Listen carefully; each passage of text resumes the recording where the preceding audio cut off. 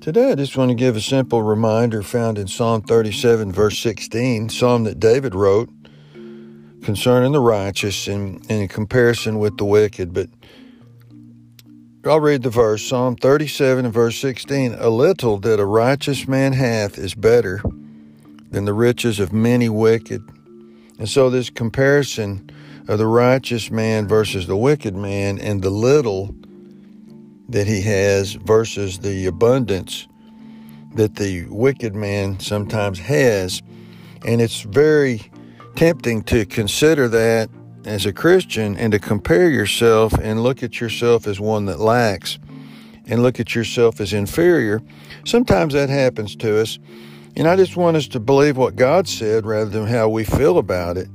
To remember that the little wealth that you have as a righteous man, whether you have little or a lot, it doesn't matter. If you got just a tiny bit, it's more than the riches of the wicked. It's more than the abundance of the wicked.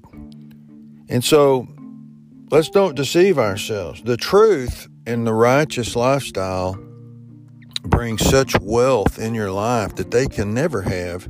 They'll never be able to obtain, no matter how much money that they make or how much power that they get in their life and develop in their life. It doesn't matter. What they obtain, what they own, the places they go, the people they affect, it matters not. So think about this. You're little. And sure, God gives us a little, but in all reality, He gives us so much. Your little is far better than the riches of many wicked. Your little is more valuable than all the treasures they think they have. It's more valuable. It goes farther, and it means more, and it's real. Your little is more durable than what the riches of the wicked have, because they're going to lose all of theirs. Yours are going to compound and go up in value throughout eternity.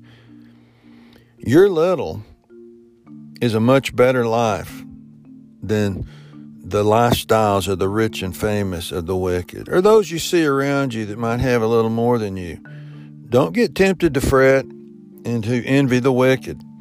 And I want to take it a step farther here, because this is what God's really saying. You're little, and you're a single person, but your little is worth more and better. It says it's better.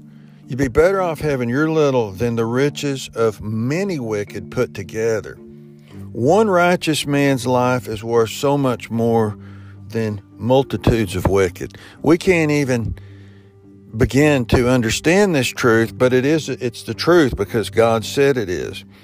Don't feel sorry for yourself, and don't look up to them, and don't envy them, and don't dream about what they have and what you could possibly have. You have the greatest wealth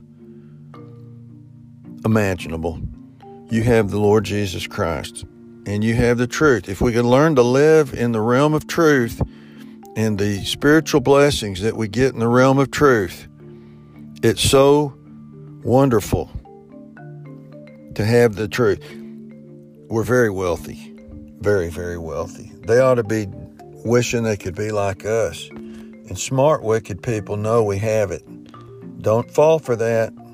Let's be wise and praise the Lord for our little.